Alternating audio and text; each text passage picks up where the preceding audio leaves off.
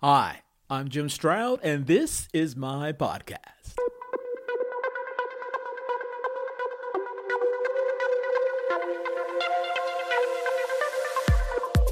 Do you give money to the homeless people you meet on the street?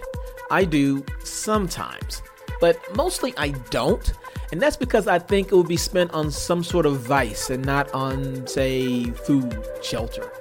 This is why I prefer to donate to a charity. If I give it to a charity, I can make a reasonable assumption that the money I donate will go to the intended purpose of getting someone the help they need. But what if there was a way to give funds directly to homeless people that you encounter on the street with the guarantee that it will be spent responsibly? Well, I happen to know of a technology that promises to do that very thing.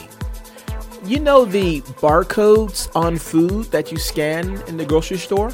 Well, some people are putting barcodes on the homeless and donating to them that way. Yeah, I'll tell you more about that after this message.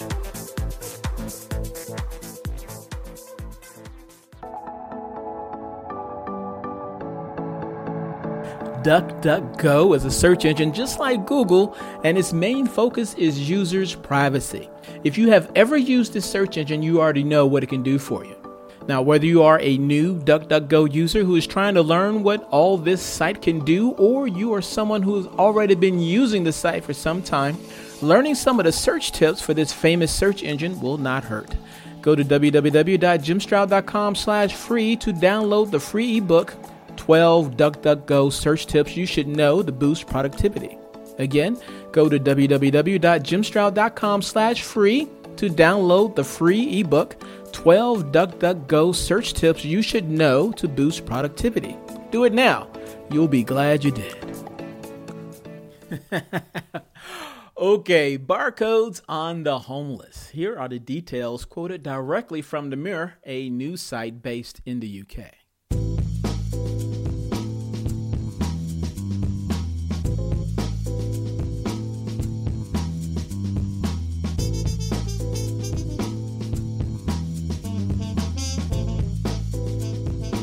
Quote, a charity working with homeless people have created wearable barcodes in a bid to help increase donations in a cash-free society.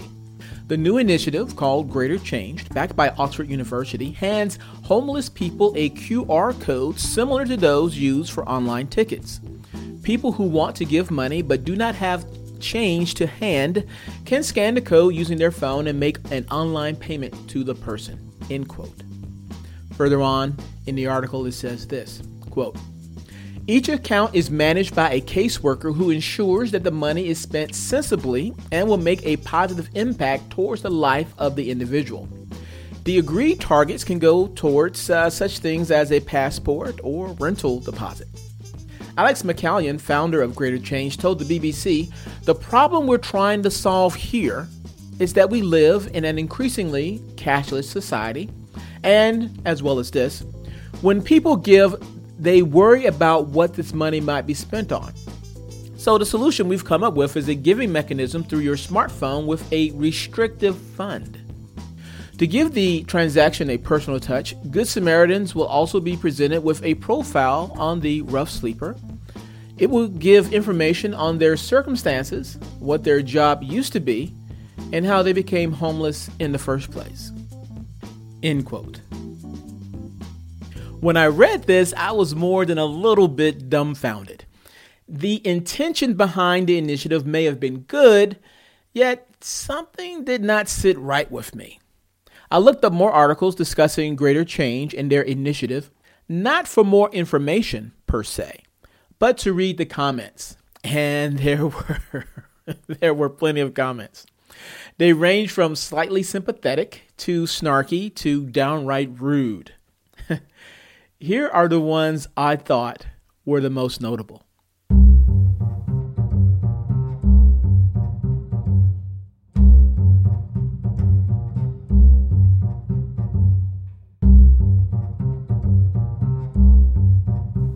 Comment. It's a trick. When you pull out your phone to scan the card to give the guy $1, the homeless guy will steal your phone and laugh at your measly one intended dollar. Comment. First there was the gig economy, now there is the beg economy. Comment. How exactly does making it easier to panhandle successfully move anyone closer to the stated goal of ending homelessness? Comment.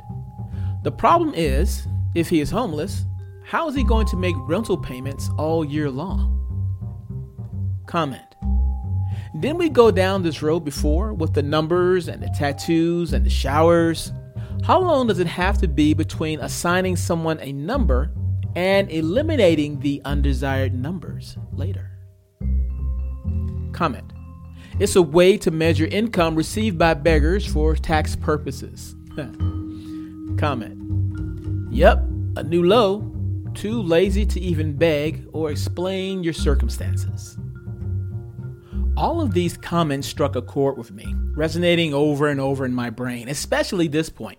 How does enabling homeless panhandling help said homeless to get off the street and stay off the street? At best, you are encouraging a cycle of dependency. I think I would rather invest in some sort of entrepreneurial pursuit with a return on investment.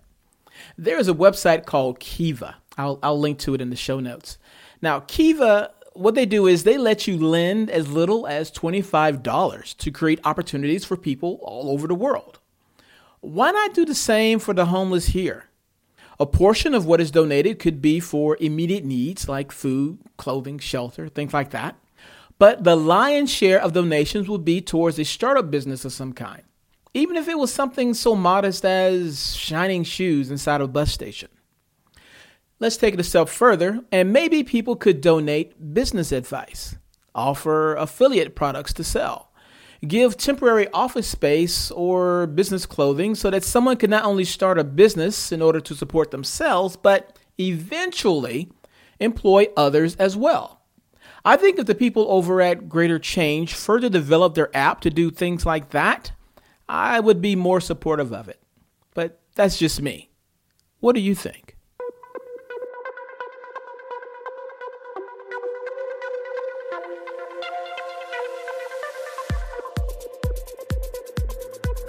If you love what you heard, hate what you heard, or don't know what you just heard, I want to know about it.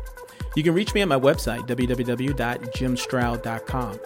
In addition to finding source material and related information for this podcast episode, you'll find other goodies that I hope will make you smile. Oh, before I go, please financially support this podcast with a little something in my virtual tip jar. There's a link in the podcast description. Your generosity encourages me to keep this podcast train chugging down the track.